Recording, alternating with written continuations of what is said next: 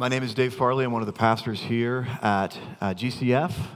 This morning we'll continue our series through the book of Psalms, and we'll get back to the Gospel of John, Lord willing, in mid-September. But let me pray once again as we pause to hear from God's word. Father, I confess that nothing good will happen right now unless you send your Spirit.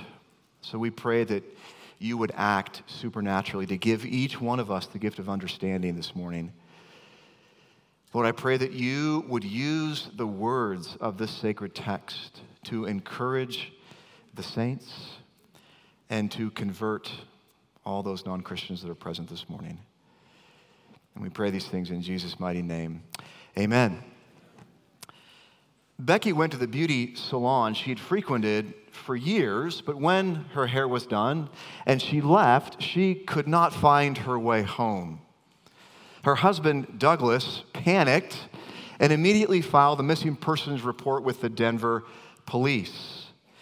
Becky was later diagnosed with a progressive, incurable, and fatal brain disease called primary progressive aphasia. In a dark irony, this accomplished author and one-time Mensa member could no longer find the right words for common objects like hairbrushes and toothbrushes and mirrors. By the way, Mensa is the official society for geniuses. Eventually, she forgot how to start the car. She forgot how to use a computer. She forgot what a phone was. People with this disease often die within 5 to 10 years of onset. After watching his wife's mind deteriorate for years, Dr. Douglas Groothuis, husband to Becky, seminary professor, and Christian author, said, "I am exhausted.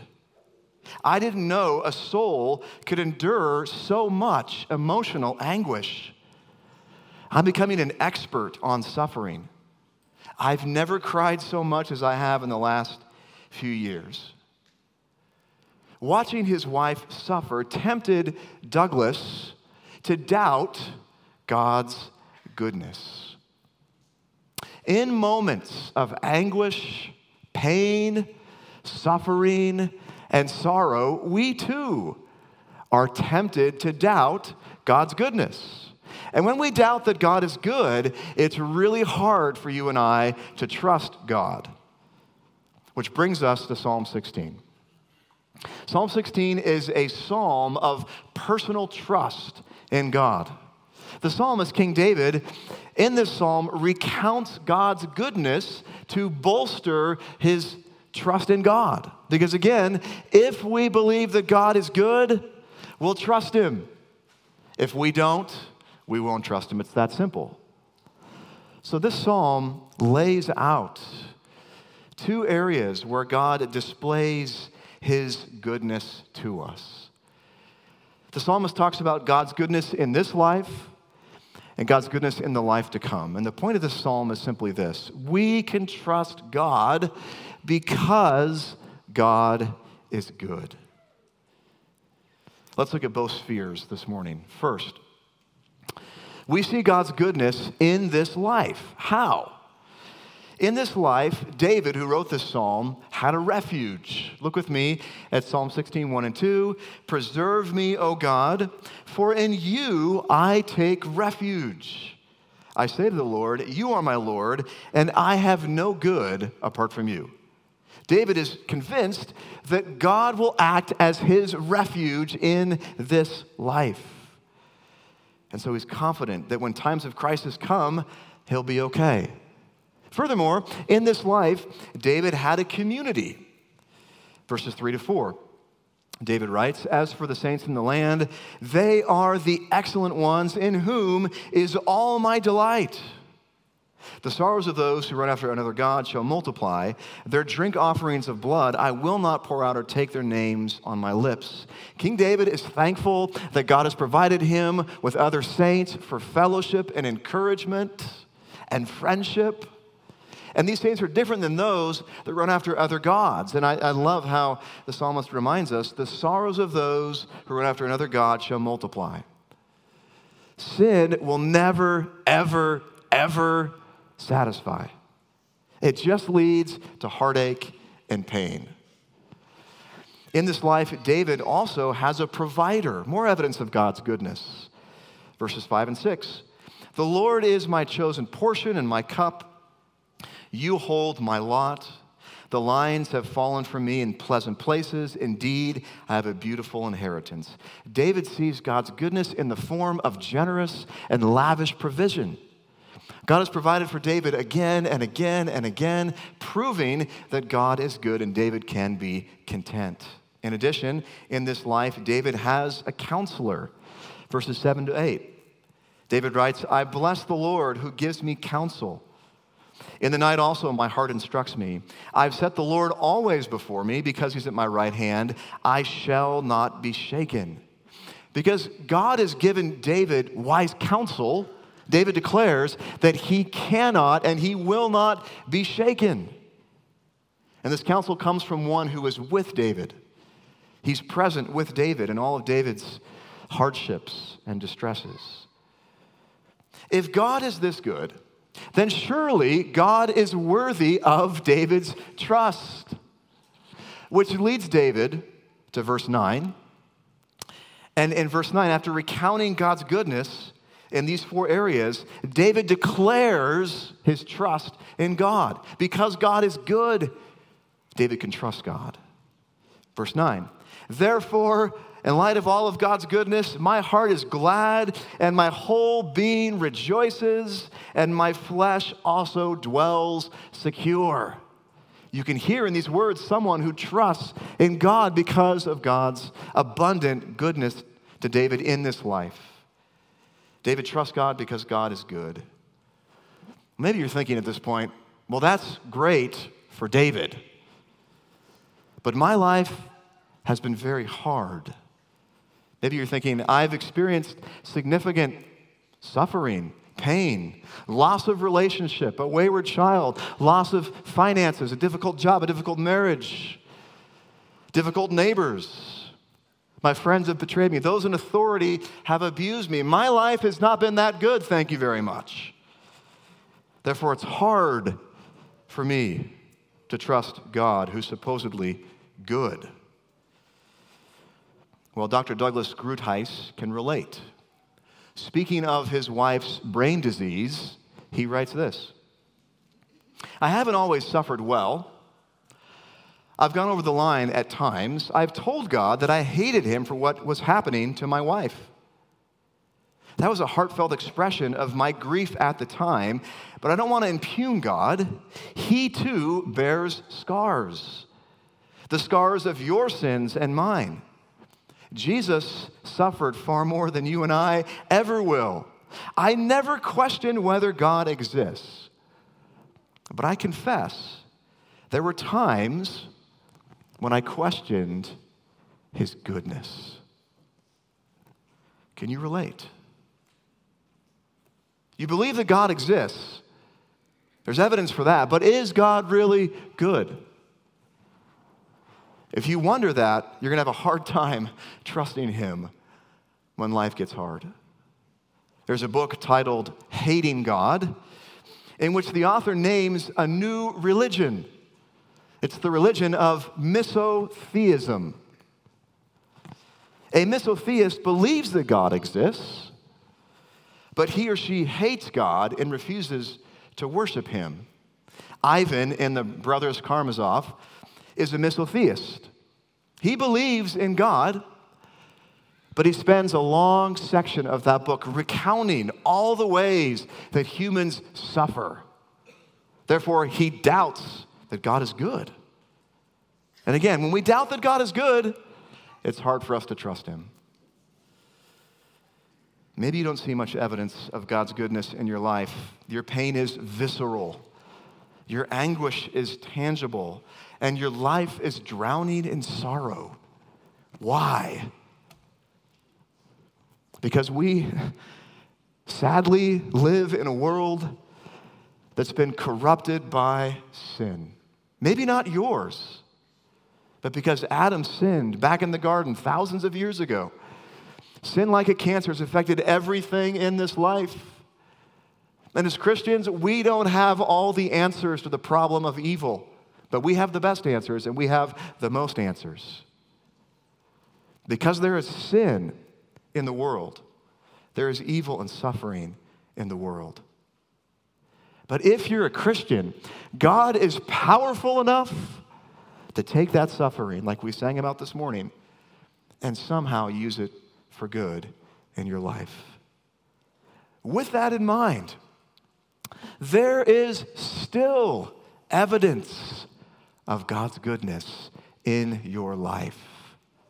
Prove it, Dave. If you're in this room this morning, you happen to live in the freest, most prosperous nation in the history of the world.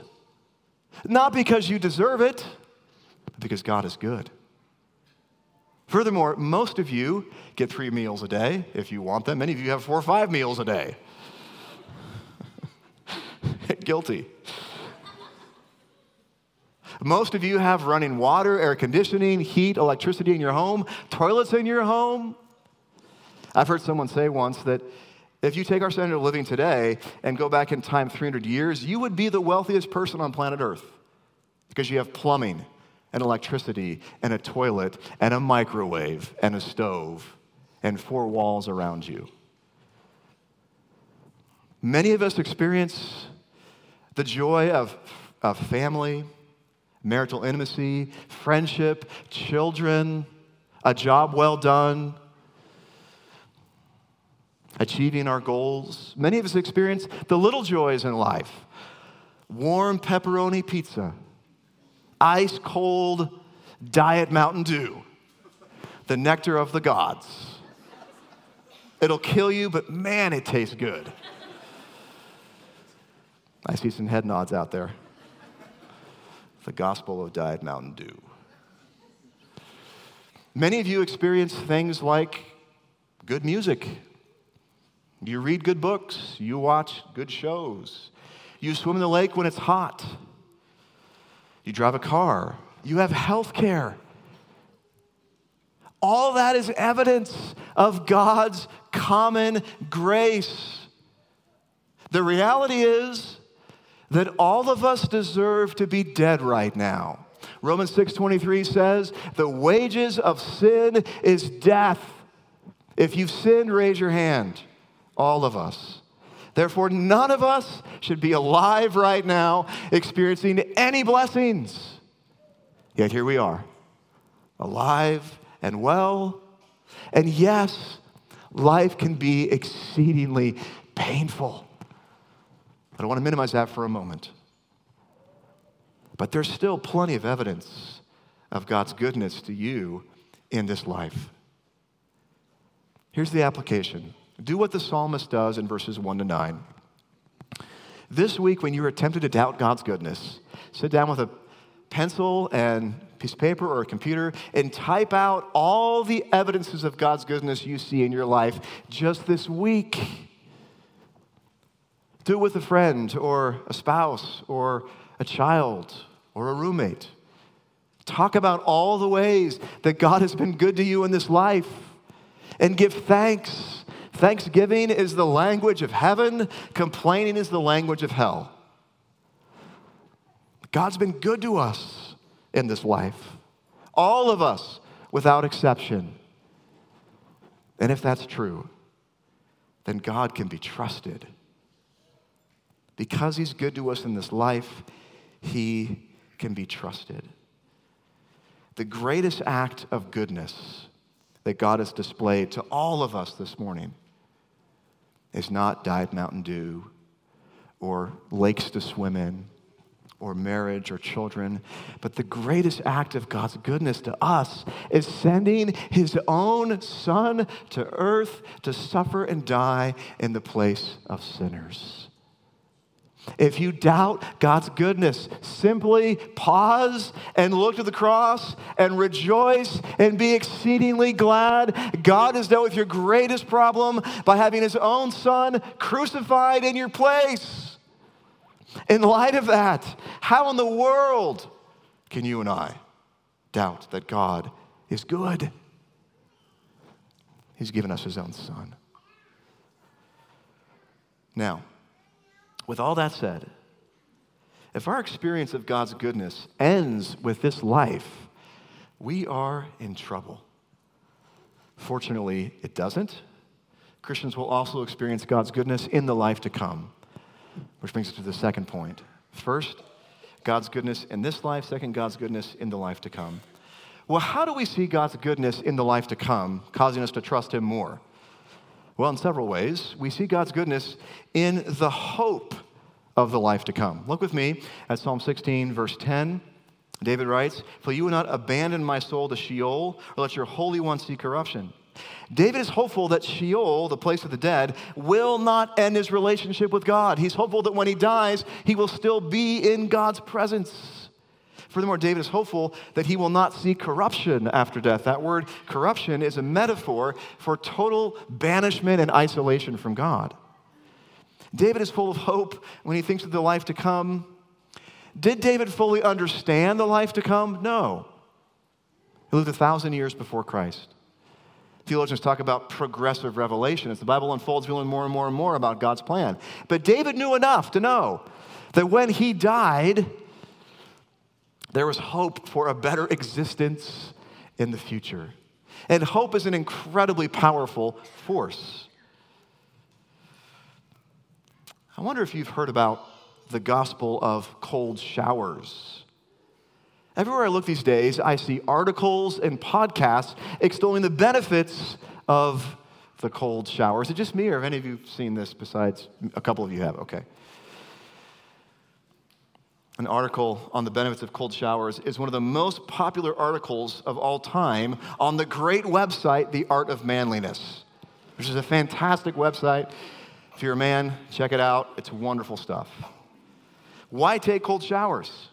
According to some experts, a cold shower improves circulation, relieves depression, keeps skin and hair healthy, strengthens immunity, increases fertility, boosts testosterone, increases energy and well-being. And these benefits are just the tip of the iceberg. Some of you got that? Thank you. Okay, that's good. I don't believe in the gospel of cold showers. I hate cold water. Okay, this week we were at Priest Lake, and it was probably 95 degrees on the dock. My kids are all in the water. I'm there in my swimming suit, and I stood on the edge of the dock for at least 15 minutes contemplating, should I jump in or not? My boys yelled, "Dad, what's the big deal? The water feels great. Dad, you're a wimp. Dad, just jump in." Eventually, after lots of prayer, fasting, and contemplation, I jumped in. Why do I hate cold water? Because it's cold. It's not worth it to me. I hear all the benefits and I think, I just don't believe in the gospel of cold showers, but some people do, and so every day they subject themselves to a good 10 to 15 minute, not just lukewarm, but like really cold shower. They endure the pain of the shower. They endure the pain of subjecting themselves to shivering, chattering teeth, and headaches. Why? Why in the world would any sane person stand in a cold shower for 15 minutes? One word: hope. They know that at some point the suffering will end. They'll be out of the shower in a warm towel. And they know, or at least they think they know, that this cold shower will make their life better. It'll boost testosterone. Hope enables them to endure the pain and the misery of the cold shower. Hope is an incredibly profound and powerful force. The psalmist had hope that someday when he died, his life would be better. Again, Psalm 16:11. "For you will not abandon my soul to Sheol or death, or let your Holy One see corruption." The psalmist knew that at some point in his life, all of his difficulties would be over. There was hope. Which raises the question, what difficulties are you currently facing? The difficulties of health, of work, of children, money, friends. No matter how difficult your life gets, there's hope if you're a Christian. And the hope is simply this: at some point, all the pain, misery, suffering, and difficulties will be over. When you die and experience what theologians call the beatific vision, you will look upon Christ, you will see his face, and in that instant, there'll be an explosion of joy that affects you for all eternity. God is good. He gives you and I hope. If he's good, he can be trusted. But is this hope certain? Let's keep reading. We see God's goodness in the hope of the life to come. In addition, we see God's goodness in the certainty of the life to come. Psalm 16:10 again. For you will not abandon my soul to Sheol, or let your Holy One see corruption.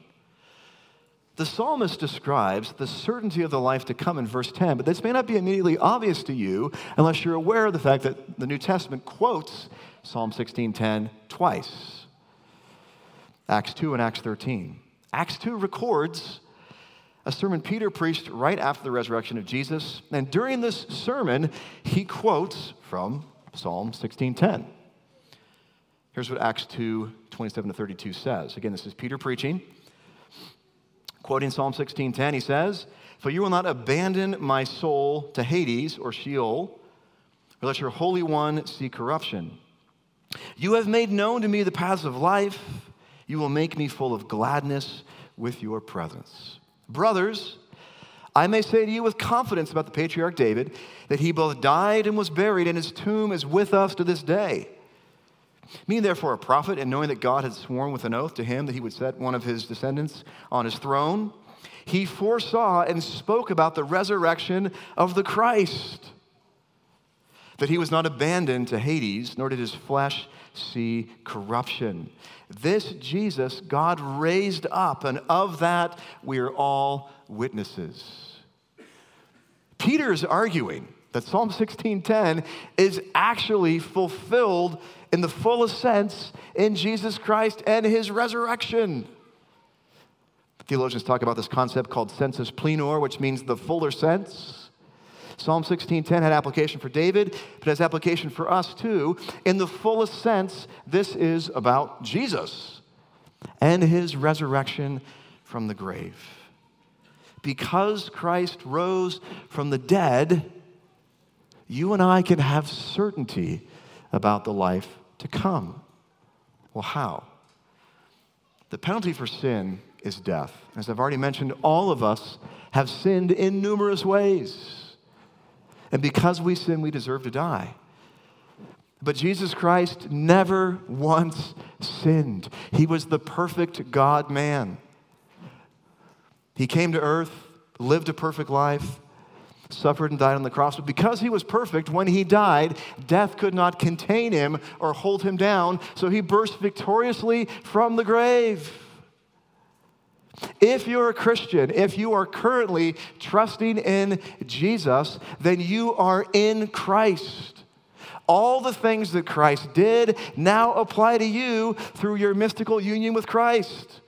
When Christ lived, you were there. When Christ died, you were there. And when Christ rose from the grave, you were there with him. So when Christ rose from the dead and you rose with him, that's proof that someday you will also rise from the grave. Christ's resurrection makes certain our resurrection. Because Christ rose, we will rise as well. And we will rise as perfect, righteous, forgiven, adopted sons and daughters of Jesus. Which is why Paul writes in 1 Corinthians 15, 55-57, "O death, where is your victory? O death, where is your sting? The sting of death is sin, and the power of sin is the law. But thanks be to God who gives us the victory through our Lord Jesus Christ. Because Christ rose from the grave, the power of sin, the sting of sin has been crushed. You will rise with him. And God has given us the certainty of our resurrection and the certainty of Christ's resurrection. Since he rose, we will rise. But Dave, how certain is the certainty of Christ's resurrection? Well, here's a brief summary of the historical evidence for the certainty of the resurrection. Jesus Christ's resurrection was prophesied several hundred years before it happened, as I've already mentioned. Jesus Christ died on a Roman cross. This is confirmed by non-Christian sources of the time, several actually. 3 days later, Jesus Christ rose from the grave and appeared to over 500 eyewitnesses. Monotheistic Jews, passionately opposed to worshiping humans, saw the evidence for the resurrection and began to worship Jesus, the God-man. Many of the eyewitnesses chose to die rather than deny the truthfulness of the resurrection. And today, the certainty of the resurrection sustains over 2 billion souls worldwide. If you're a Christian, you must remember that no matter what happens in this life, no matter how hard your life gets, when you die, it is certain that someday you'll be raised with Jesus in victory. And his resurrection makes certain our resurrection. Christianity is not just wishful thinking, not just some vague hope. I sure hope Christ rose from the grave. Christianity is rooted in history. The resurrection is rooted in historical evidence. If you doubt the resurrection, talk to me afterwards. I'd love to give you some resources to further explore the historicity of the resurrection of the Son of God. God is good. He gives us evidence for the certainty of the resurrection.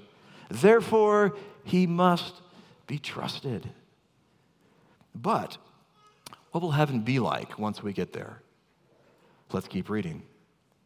We see God's goodness in the hope of the life to come. We see God's goodness in the certainty of the life to come. And we also see God's goodness in the quality of the life to come. Psalm 16:11, the culmination of this psalm. You make known to me the path of life. In your presence, there is fullness of joy. At your right hand are pleasures forevermore. David, inspired by the Holy Spirit, describes the life to come. He describes it as a life full of joy and eternal pleasure. But how do we know he's talking about heaven in Psalm 16:11? We know he's describing heaven because of the progression of the psalm, the context of verses 9 and 11, and the fact that this quality of life will last forever. What will it be like to experience fullness of joy and pleasures forevermore? Again, in this life, we experience some joy and pleasure. The joy of friends, laughter, marriage, children, grandchildren, delicious food, golf, Seahawk games. Not as joyful this fall as last year, but hopefully still joyful. Promotions, achievements, milestones, hobbies, books, movies. All these things bring us some level of joy. But if all these joys combined were one grain of sand,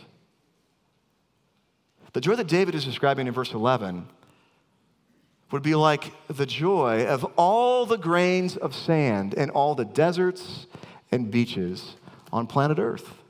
There's no comparison. How can I say that? Because in heaven, this eternal joy will increase for all eternity, which means you'll be more joyful 90,000 years from now than you are 10,000 years from now. Well, how can I say that? Because our joy in heaven is based on knowledge of God. The more that we know God, the more joy that we experience. But here's the thing. God is infinite and we are finite, which means we will never, ever, ever exhaust our knowledge of God, which means for all eternity, we'll keep growing and learning and growing and learning and becoming more and more and more and more joyful, but we'll never, ever exhaust that because God is infinite. So in your happiest moment now, multiply that by 1 trillion. And in 10 trillion years, you'll be even happier. That's how infinite and glorious and majestic is the triune God. I love how Sam Storms describes this. He has a great book and a chapter called Heaven, Joy's Eternal Increase. Our experience of God will never reach its consummation. We will never finally arrive, as if upon reaching a peak, we discover there's nothing beyond. Our experience of God will never become stale.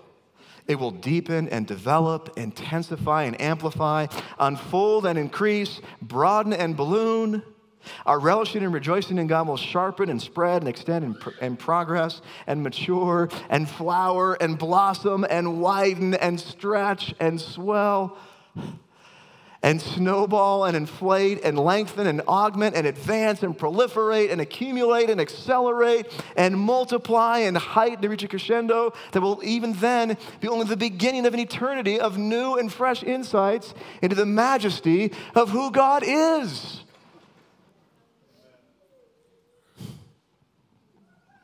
As one hymn says, it is not death to die. As Christians, death is the doorway into a life of ever-increasing joy in the presence of the triune God. And that joy in heaven, again, is based on knowing God. Listen again to Psalm 16:11. You make known to me the path of life. In your presence, there is fullness of joy. At your right hand are pleasures forevermore. Our supreme and ever-increasing joy in heaven is based on ever-increasing knowledge of God. And here's the good news. That joy can start right now. The moment you turn away from your sins and put all your hope and confidence and trust in Jesus Christ to forgive you, to be your Lord and your Savior. We can experience the taste of that in this life because we can have a relationship with God in this life. And the question is, why would you not, in light of that, turn away from your sins and trust in Jesus? Sin will never, ever satisfy. As Psalm 16:5 says. But knowledge of God, relationship with God will satisfy now and for all eternity. God is very good. Therefore, God can be trusted. God's goodness is seen in this life, and his goodness is seen in the life to come. But God's goodness does not mean that life will be easy. Back to where we started. Douglas Groothuis and his wife Becky suffered for 10 years as Becky slowly lost her mind and then died. They prayed and fasted for healing, for a miracle, but the miracle never came. What sustained them? God's goodness in the life to come. Before Becky died, an interviewer asked Douglas this question. When Becky despairs, what do you say to her? His response, what can I say? I can't tell her it's going to get better in this life. That wouldn't be honest. And we're committed to avoiding cliches and easy answers. So I tell her to take it one day at a time, to look for the good things in life, and to remember that God loves her. I say, think of the future, of the world without tears, without a curse, when you'll have a perfect resurrection body and you'll be face to face with God. Does that help her? Asked the interviewer. It does. In fact, just this morning I said to her, in the long run, everything will be all right. God can be trusted because he's exceedingly good.